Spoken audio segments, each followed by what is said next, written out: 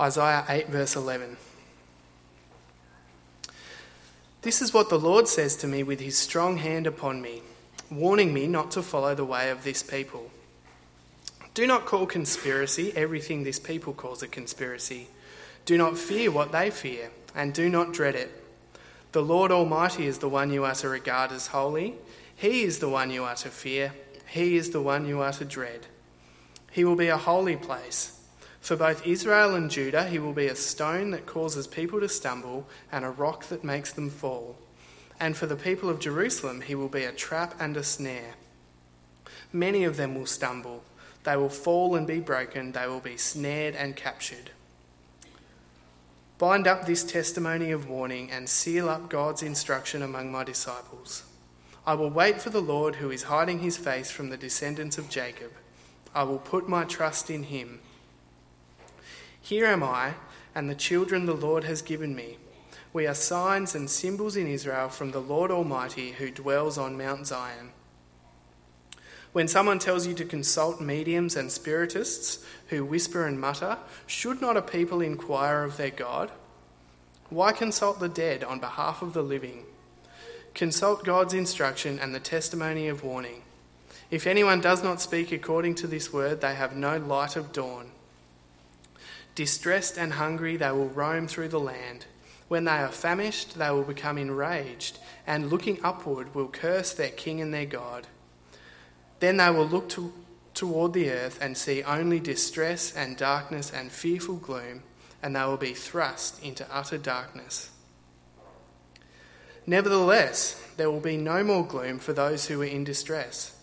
In the past, he humbled the land of Zebulun and the land of Naphtali. But in the future he will honour Galilee of the nations, by the way of the sea beyond Jordan. The people walking in darkness have seen a great light. On those living in the land of deep darkness a light has dawned. You have enlarged the nation and increased their joy. They rejoice before you as people rejoiced at the harvest, as warriors rejoice when dividing the plunder. For as in the day of Midian's defeat you have shattered the yoke that burdens them, the bar across their shoulders, the rod of their oppressor. Every warrior's boot used in battle and every garment rolled in blood will be destined for burning, will be fuel for the fire. For to us a child is born, to us a son is given, and the government will be on his shoulders, and he will be called Wonderful Counselor, Mighty God, Everlasting Father, Prince of Peace. Of the greatness of his government and peace there will be no end.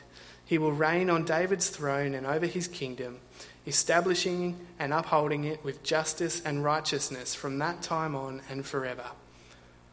The zeal of the Lord Almighty will accomplish this. Amen.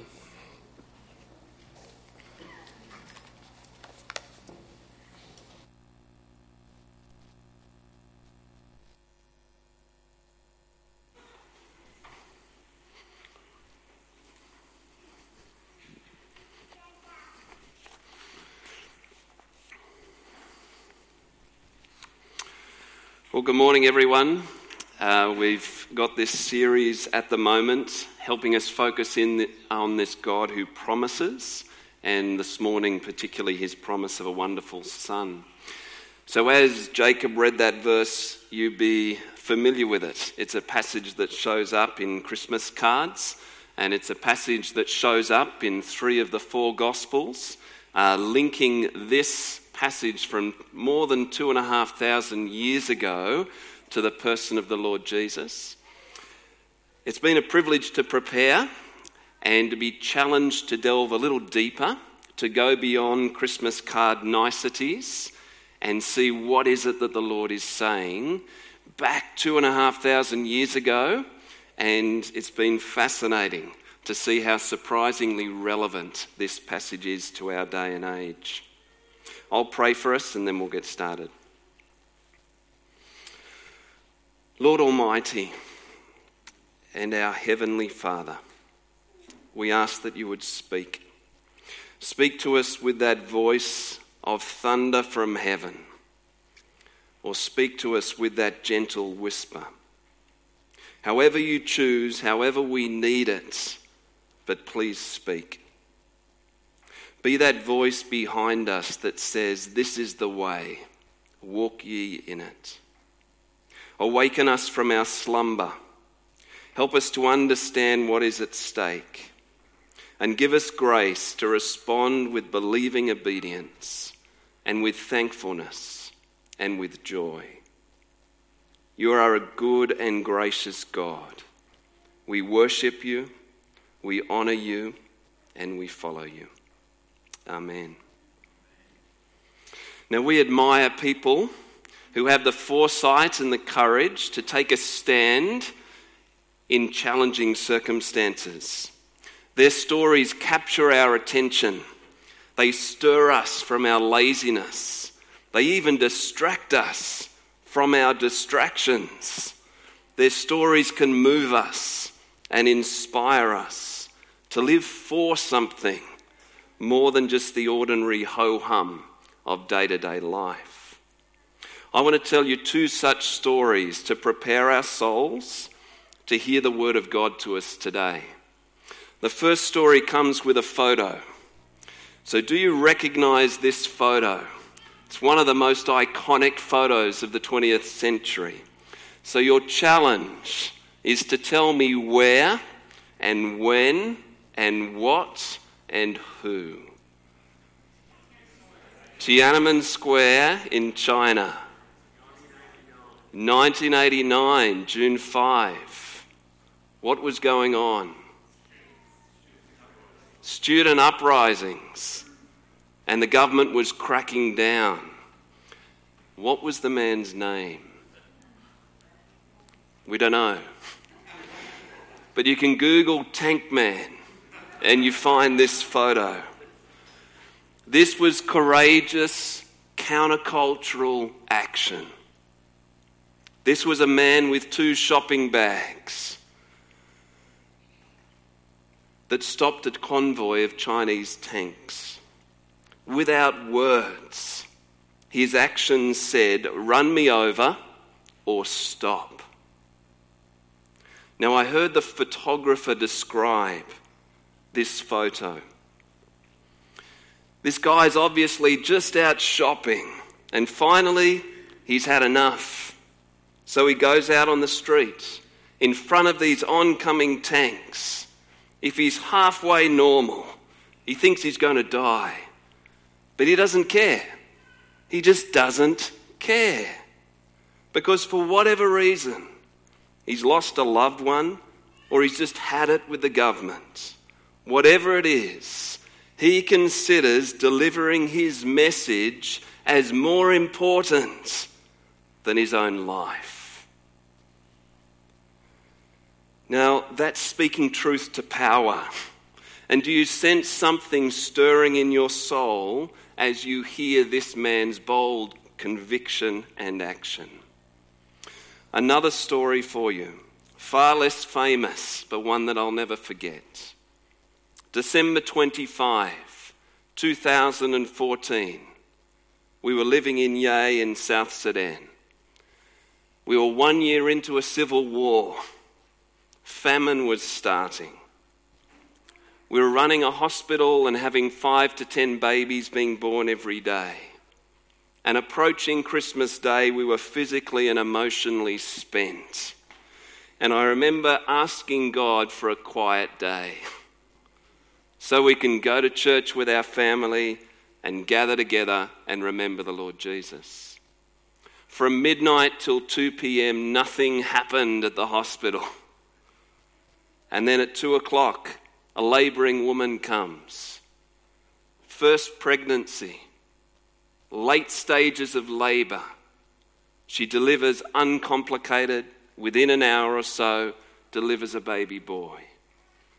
And the midwives phoned me and said, "Doctor, just letting you know the baby has been delivered." And I said, "What's the baby's name?" And they said, "The baby has been named Emmanuel." It was an incredibly kind work of God. This woman and her husband, despite all the death and famine that was around them, they declared that this child would be a living testimony that God is with us. Now that's courageous, bold faith, embodied in the name of a baby and in the life of a family. It stirs your soul. So how do we stand firm? Stand firm in our faith in the Lord Jesus in a day and age where it's increasingly less cool to speak his name. Now our passage today contains beautiful words, but to truly receive its encouragement we must go beyond Christmas card niceties. These words were spoken into a particular historical context more than 700 years before the Lord Jesus. And stepping back into that particular time and place will help us see this familiar passage in its multicoloured and 4D version. Now, the flow of our story actually begins all the way back in chapter 7. And we're going to approach the story in 3 parts, lining up with chapters 7, 8 and 9, each with a key verse and each embodied with a key character. So part 1, a warning not to waver. And the key verse, if you do not stand firm in your faith, you will not stand at all. Now these words were spoken by Isaiah, son of Amos, in 733 BC to King Ahaz of Judah. And Isaiah was simply speaking the message that the Lord had given for that time and place. And that is the voice of a prophet. So let's go to Isaiah chapter 7 and I'll read verse 1. When Ahaz was king of Judah, King Rezin of Aram and King Pekah of Israel marched up to fight against Jerusalem, but they could not overpower it.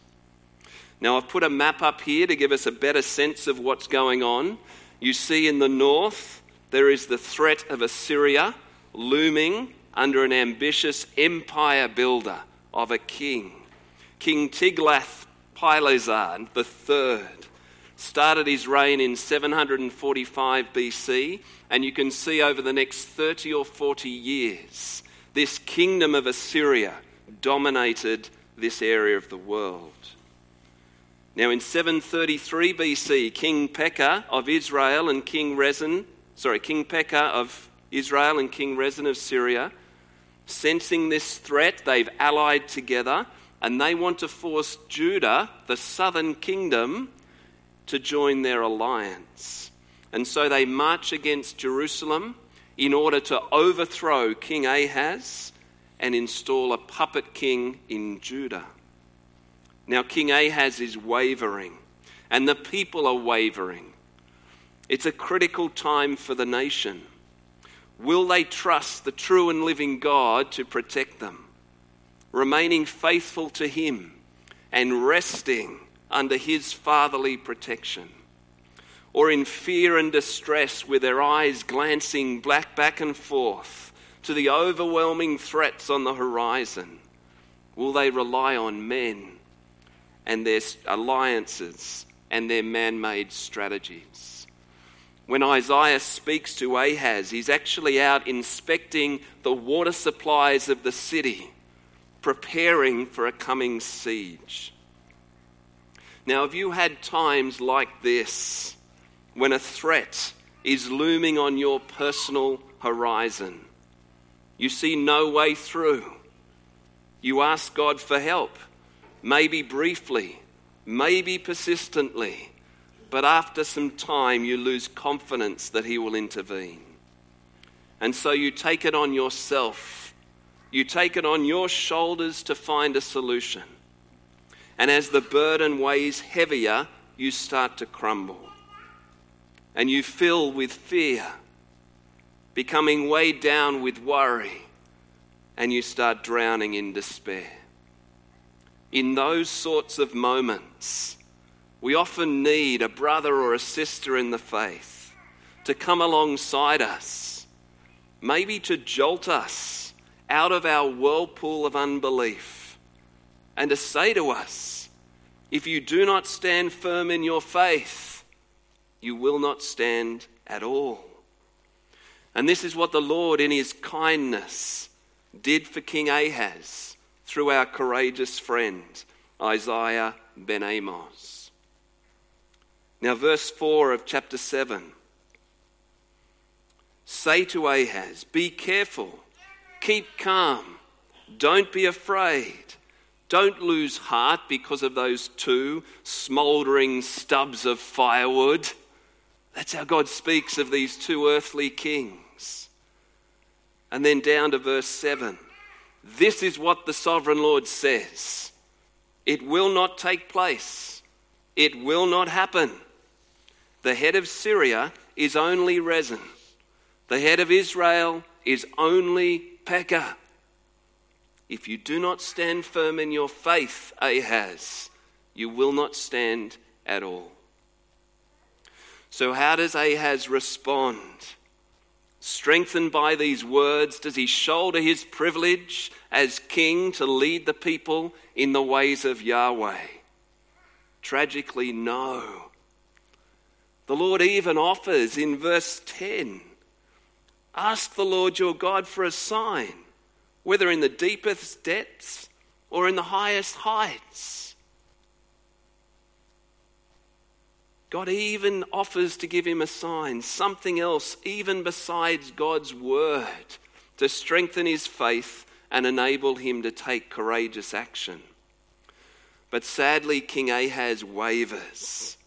And even worse, he quotes scripture back to God to justify his disobedience.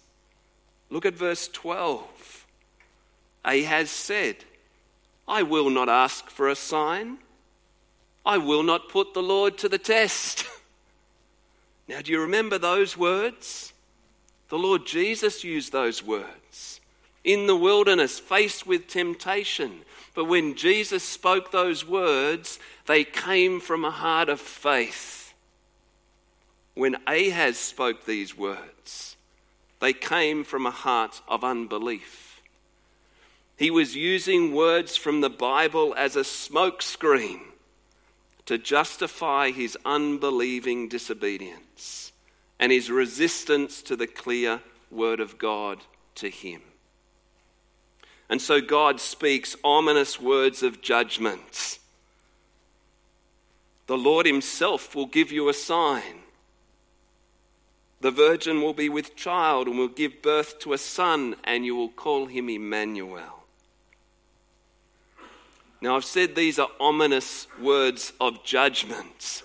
A woman will give birth to a baby, and his name will be God is with us.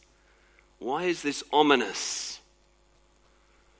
The sign to Ahaz says this: there will be people in Judah who will demonstrate the faith that you lack.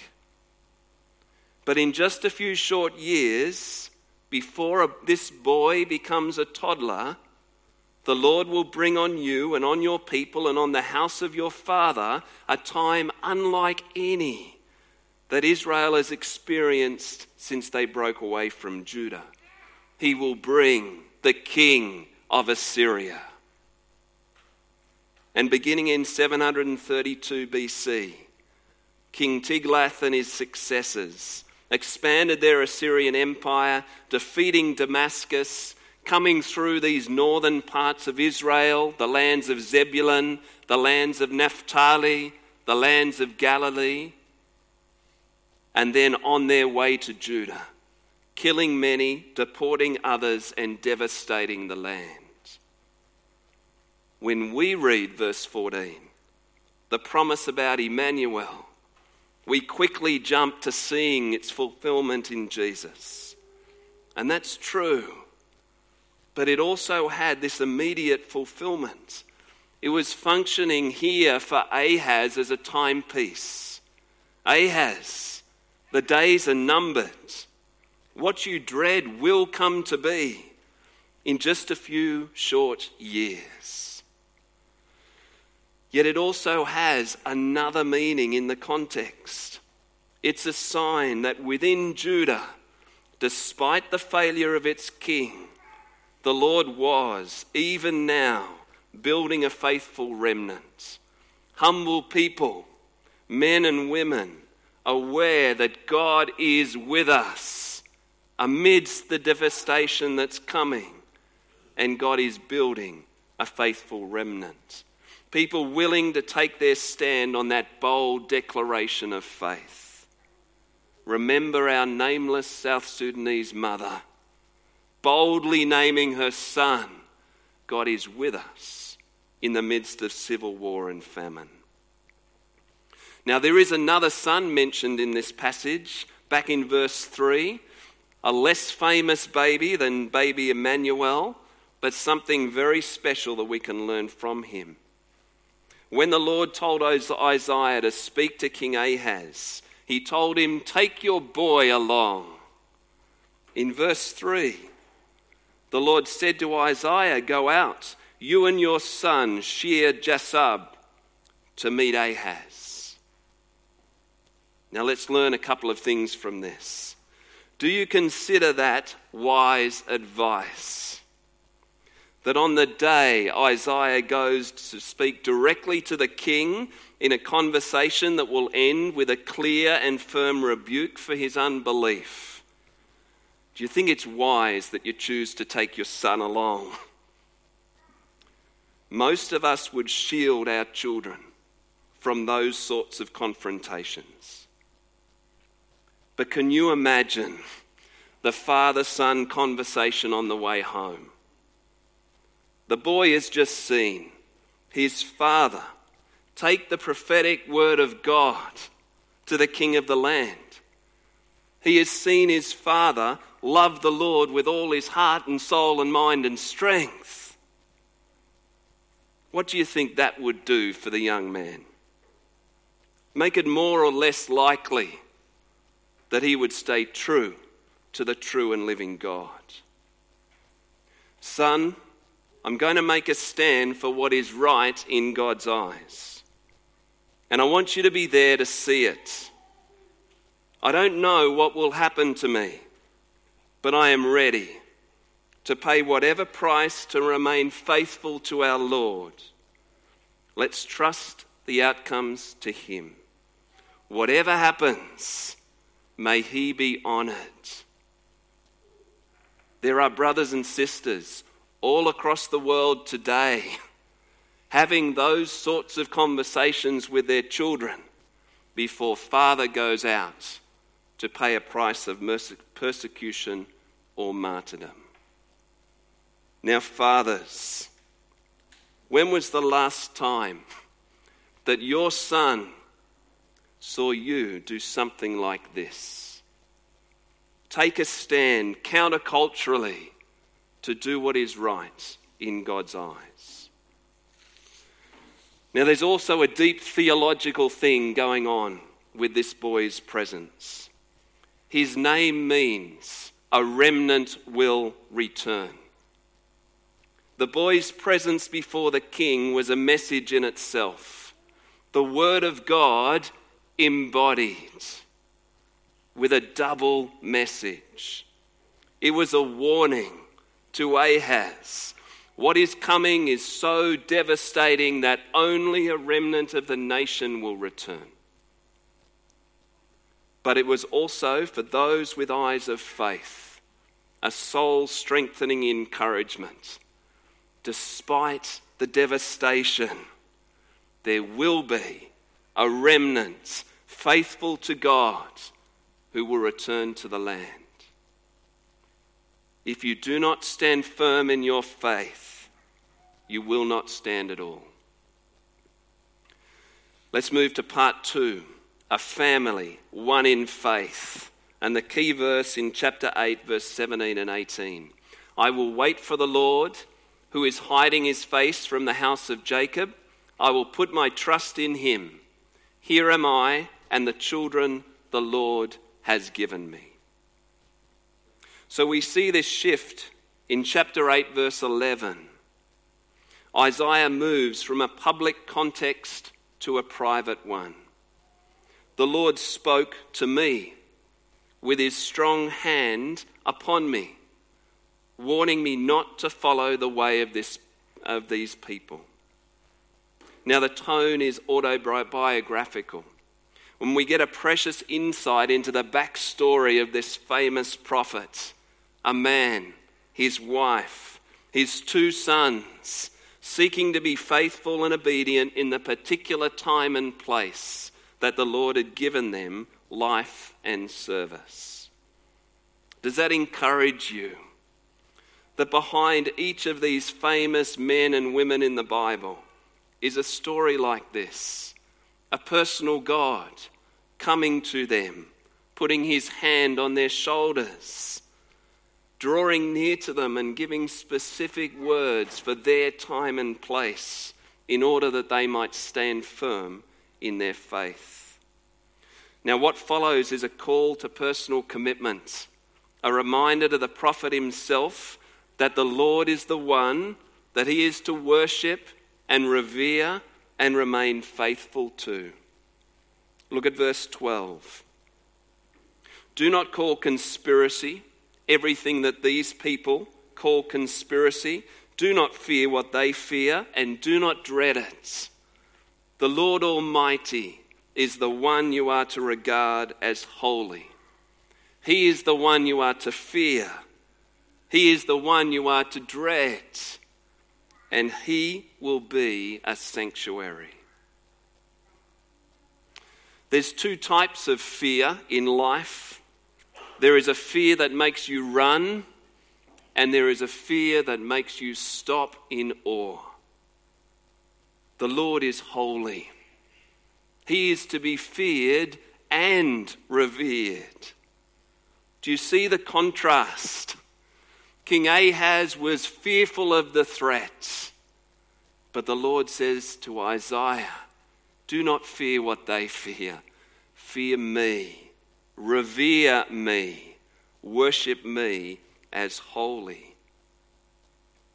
How much of our emotional energy is wasted on the fear of what others think of us? What rich freedom comes when we simply revere the Lord. And the Lord offers himself to Isaiah to be a sanctuary, a personal refuge for Isaiah. The temple would be destroyed soon, that symbol of refuge. But the Lord himself is offering to Isaiah to be his refuge himself. In the Lord's kindness and grace, Isaiah himself is given his own soul-strengthening words from God. And in the Lord's kindness and grace, Isaiah is given a humble and trusting heart to respond in believing obedience. Look at verse 18. It says, "Here am I." Now, what does that remind you of in Isaiah? Does anyone remember where those 3 words come from in another chapter? Chapter 6. Isaiah, confronted in the temple by the holiness of God, ends up volunteering for missionary service. Here I am, send me. I imagine Isaiah as an 8-year-old boy in his primary school class, and his teacher saying, I need a volunteer. And Isaiah saying, pick me, pick me. He's got that heart, willing and available. Fathers and mothers might relate. You go to your kids and say, hey kids, I've got a job for you. Who would like to volunteer? And a childish heart says, well, maybe. Tell me what the job is. But a childlike heart says, here I am. Whatever you've got for me, I want to do. And that's the heart of Isaiah. He is standing here, here am I, and the children the Lord has given me. A man standing with his wife and his 2 sons, Some would say that children are symbolic of faithful disciples, the remnant that gathered around this one that was speaking the words of God. And they were standing there as signs and symbols. Signs and symbols in Israel. It reminded me of those verses in Matthew. You are the salt of the earth. You are the light of the world. A city on a hill cannot be hidden. Let your light shine before men, that they may see your good deeds and praise your Father in heaven. The Lord had gathered his remnant. They were remaining faithful to him, and they were signs and symbols to the nation of Israel and the culture around them. I had a youth minister who said he always looks for young people who are fat, faithful, available, and teachable. Those young people willing to learn and grow. Isaiah was a fat man, faithful, available, teachable. When the Lord Almighty speaks to you, are you one of the first to volunteer? Without any conditions, without any need to find out what he's actually asking of you, are you one of those faithful ones that stands there with wife, with husband, with children, with friend, with brother, with sister, with mother, with father, and says, here am I. I'm willing. Whatever you have for me, I'm ready. Verse 19 and 20. When men tell you to consult mediums and spirits who whisper and who mutter, should not a people inquire of their God? You see the contrast of the whisperings and the mutterings of the false gods in the land compared to the life-giving and open and transparent word of God. Isaiah stands with a long line of believing people who trust what God says. Do you remember the disciple Peter with Jesus? And he says, where else have we to go?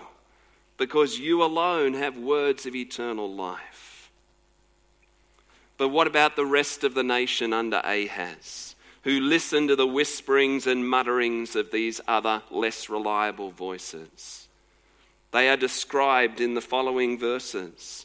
They are distressed and hungry. They will roam through the land. When they are famished, they will become enraged. And looking upwards, they will curse their leader and curse their God. Distress, hunger, discontent, lostness, rage and anger and cursing leadership and cursing God. Could this describe our nation today? It's the inevitable consequence for humanity when we turn away from the true and living God. For although they knew God, it says in Romans, they neither glorified him as God nor gave thanks to him, but their thinking became futile and their foolish hearts were darkened. Therefore God gave them over to the sinful desires of their hearts. It's what happens to sinful humanity when we turn our ear to other voices, the whisperings and the mutterings, and do not listen to the clear word of God.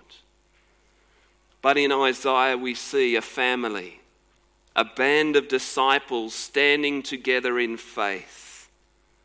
We will wait for the Lord, who is hiding his face from the house of Jacob. We will put our trust in him.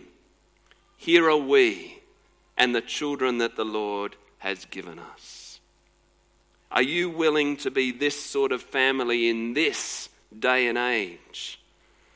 Are we willing to be this sort of church, this sort of gathering of disciples, and be a prophetic presence in this here and now? So let's get to part 3 now, chapter 9. These familiar verses where we see a wonderful work of God.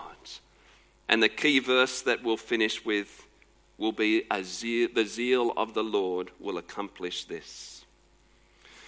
So the faithful remnant gathering around Isaiah, but surrounded by the unbelief of a nation, surrounded by distress and darkness and fearful gloom, they are now given a vision of the great intervention of God.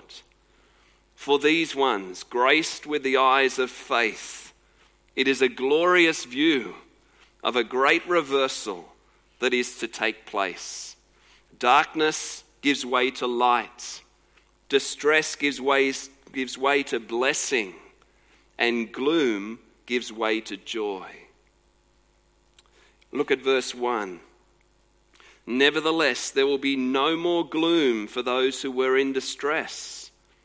In the past, he humbled the land of Zebulun and the land of Naphtali, but in the future, he will honour Galilee of the Gentiles by the way of the sea along the Jordan. You remember that map? The threat of Assyria came through the north, through the land of Zebulun and Naphtali and Galilee. The place of threat and invasion in this vision becomes specially honoured as the place of hope and freedom. Zebulun and Naphtali, the first regions to feel the force of the invasion of Assyria. Yet here they are, honoured as the place where the greatest light of salvation was to shine in human history. For 20th century Jews, you could imagine this as the town of Auschwitz in Germany being chosen as the place for a Jewish maternity hospital. It's got that sort of symbolism. Or maybe for us as Tasmanians, you could imagine a site adjacent to the Broad Arrow Cafe in Port Arthur being chosen as a counselling and retreat centre for the rebuilding of broken people. Now Galilee, this backwaters village in the north of Israel, so close to Gentile territory that foreigners have intermingled with Jewish people. And yet in this place, the Lord does his glorious work of salvation, a salvation that would be available freely for all people, Jew and Gentile. The zeal of the Lord is accomplishing his eternal purposes, making his salvation known and available amongst all the peoples of the earth. Now Matthew in his gospel picks up these next 2 verses and clearly links them with the beginning of Jesus' public ministry. The people walking in darkness have seen a great light. On those living in the land of the shadow of death, a light has dawned. For Isaiah and his children and the faithful remnants of 733 BC, they looked forward in faith. We have the privilege of looking backwards and seeing this great fulfillment in history. In verse 2 and 3, we see the benefits of this gracious and glorious work of God. Light shines in the darkness. That should give you echoes of the opening of the Gospel of John. The light of the world has come, and the light shines in the darkness. There is blessing and joy. The nation enlarges. Their joy increases before God. We move on. They rejoice before you as people rejoice at the harvest, as men rejoice when dividing the plunder. 2 rich metaphors: a farmer working hard during the season that gets to enjoy the crop. A soldier enduring hardship and battle, now enjoying the spoils of victory. Farmers and soldiers enjoying the climax of their hardship, and the Lord blesses them in that. But how shall all of this come about? In verses 4 through to 7, we see the grounds of this great work of grace. In Hebrew, each verse starts with a for, F-O-R. For as in the days of Midian's defeat, you've shattered the yoke that burdens them, the bar across their shoulders and the rod of their oppressor. There is freedom from oppression. Now, why did Isaiah mention in the days of Midian's defeat? It's a code. For Aussies, it would be like mentioning Gallipoli. Something immediately comes to mind that strengthens your soul, a story that inspires you. For the Jews, this was a culturally nuanced connection to a great intervention of God in the past, to help them see this great intervention of God that's coming in the future in the Lord Jesus. It's of the same nature and of the same character. Judges 6, 7 and 8 tells the story of Gideon. You might remember that great hero. He was raised up by God in the north of the nation. There was the threat of the Midianites who were taking over the land. And the people in their distress turned away from their idolatry and cried out to the Lord. And the Lord raised up Gideon, who says, but I've got the smallest clan of all the land, and I'm the weakest member of that clan. You see the Lord raising up an insignificant one to make it clear this work was of him. You remember the story where Gideon gathered the army and God said, you've got too many men, so let's distinguish between them. And ended up gathering a very small unit of people to make it clear what I'm about to do is not done by the works of men. This is done by the work of God. And the great victory that came, Gideon went into the camp, listened, heard some man mention a dream. That strengthened his faith, went back to his men. They blew their trumpets. The army of Midianites ended up freaking out, killing each other and then running away. And then this small army followed after this decisive victory to make the victory become more real and more expansive. Do you see all the echoes of the Lord Jesus there? God making it clear that he is doing a work that only he can do. Choosing insignificant means to bring about his great salvation event. For Isaiah and his friends, they would have heard this word in the days of Midian's defeat. Thought, we know what that's like. God is about to do a great work and we can trust him. It mentions the yoke and the bar and the rod. That would have got them thinking about their days in slavery as a nation in Egypt and remembered again God's capacity to do a great work of salvation. In verse 5, we see the tools of war are destroyed, for there's no more need for those sorts of weapons because of the greatness of what God is doing. And then we get to these famous verses. For to us a child is born, to us a son is given.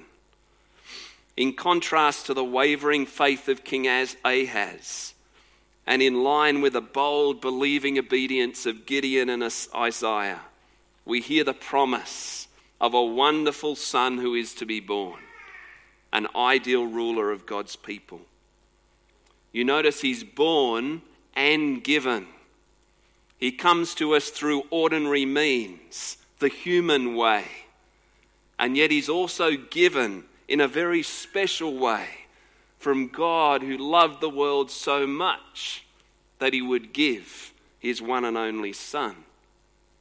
And the Lord Jesus came not to be served, but to serve and give his life as a ransom for many. This was a gift from a self-giving God. I want you to notice three things: his shoulders, his character, and his rule. His shoulders, we've already heard the shoulders that was carrying the yoke and the bar. But here the Lord Jesus carries the government, shoulders that responsibility, not coming for a life of ease, but willing to shoulder the burdens of leadership and doing it effortlessly. Notice his character. He will be called by those who see who he is with the eyes of faith. This beautiful wisdom of God, the wonderful counselor. They see the almighty power of God. They see the eternal watchful care of a Father. And they see the irresistible influence of a peacemaker. When you are in the darkness of distress, remember these verses. This is our God who was born and who was given to us. But notice his rule. Of the increase of his government and peace, there will be no end. Now in Australia, we are familiar with unstable government.